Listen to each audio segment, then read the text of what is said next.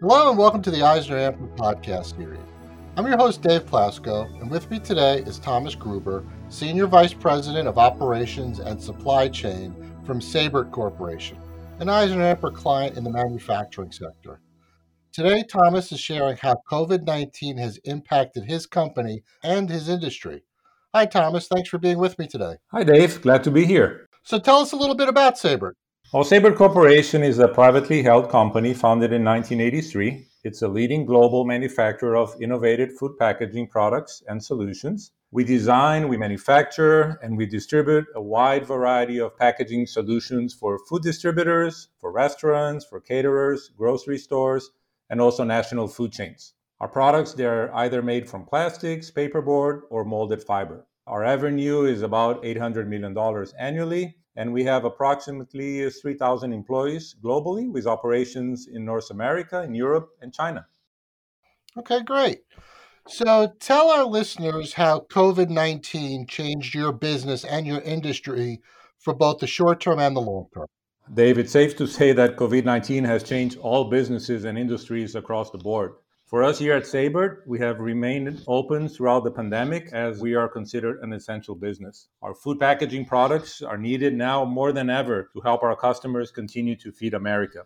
Now, obviously, operating our plants and warehouses during this challenging time is not easy. So protecting the health and wellness of our employees has always been our top priority. So what we needed to do was to adjust quickly. As a result, we implemented a number of safety measures across all our facilities to properly protect our workforce from the spread of this virus. Some of these measures did include temperature taking for all employees coming in every day, every shift. We implemented social distancing, including floor markings and plexiglass shields. The use of masks is mandatory, as well as other PPEs. And we added additional extensive cleaning and sanitation on common areas. We also did a shift staggering and relentless communication on how to avoid spreading the virus, and not just at work, but also at home.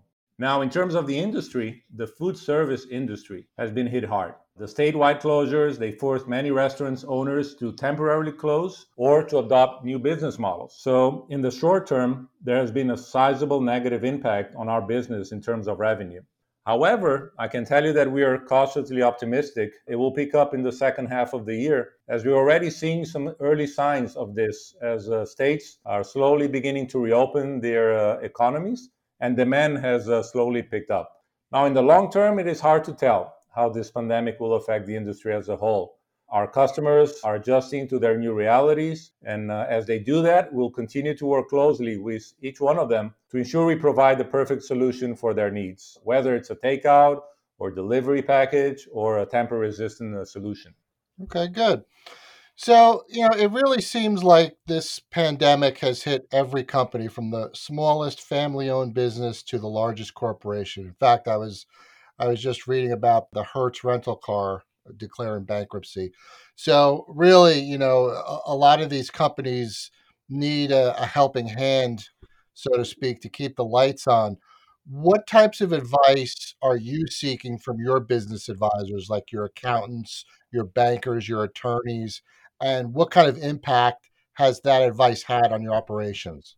Great question, Dave. With the passing of the CARES Act, we wanted to optimize, our opportunities. This was an area where we sought outside advice, especially to our accountants and attorneys, and guidance on how these new programs could benefit our business and our workforce. And then secondly, we are continuously looking on all possible industry scenarios and their corresponding financial impact on all of us. So this is another area where we have leveraged our relationships with our financial and banking groups to look at industry data and trends. They gather a lot of online data, and that better informs us on our internal models and business planning. That assistant has helped us give us a very comprehensive view of the overall industry picture for us. Okay. So now in your sector, Thomas, I'm guessing that Sabert closely looks at data trends for the different segments like supermarket versus restaurant and so forth. What does the data say? What trends are you seeing? Our market team is always monitoring that data and industry trends. So I'll give you some examples. In the supermarket segment, we saw a big spike in late March with the beginning of the state-imposed closings, and probably some panic buying was happening. Then we saw a corresponding decline in April. Moving forward, I tell you, it's hard to tell what will happen in this segment as consumers are adjusting to this new reality. But I can share with you that some supermarket chains informed us that Memorial Weekend was kind of back to normal, although I don't think that's a guarantee that it's sustainable. Another example is the restaurant segments, and we have seen a 60 to an 80% decline overall in late March and early April. This was obviously a big shock to all of them. However, what we have seen also is that restaurants that already had some pretty well-defined delivery and takeout systems in place saw much less of an impact. They have been able to weather this storm slightly better than others. Now, despite this decline in restaurant visitation, so recent studies have shown that at least 67% of Americans will still dine in at restaurants once states fully open, as long as they see more safety measures in place. Yeah, I think I read yesterday, in fact, that New Jersey, where we are, is allowing outdoor dining as of June 15th. So that's a welcome development. So, Thomas, certainly there's no real silver lining in all of this crisis, but tell us what Sabre has learned from this. Has there been new ways of doing business or new processes, valuable business lessons learned, recalibrate and innovative new ways of doing business? This was a crisis in every sense of the word. So I think we can all agree that no one was really prepared for the severity of this pandemic. But luckily, we were very proactive in our response. Prioritizing open and clear communication with our employees was key. The business lesson was to swiftly go into crisis mode. Early on, we established a COVID-19 task force that is still meeting daily. And our leadership team also meets daily to ensure we're acting quickly and put preventive safety measures in place for all our employees. You have to act fast and adapt constantly as the situation is very dynamic. Now, we are fortunate to have such an incredible organization. So many of our employees have gone above and beyond their daily duties to help local communities during this pandemic. Just one of several examples, we had several employees contribute their time and personal equipment to make nearly 1,000 face shields that were donated to local healthcare employees working on the front lines. Additionally, we as a company have been donating cases of products to local food banks, helping them safely feed families in need.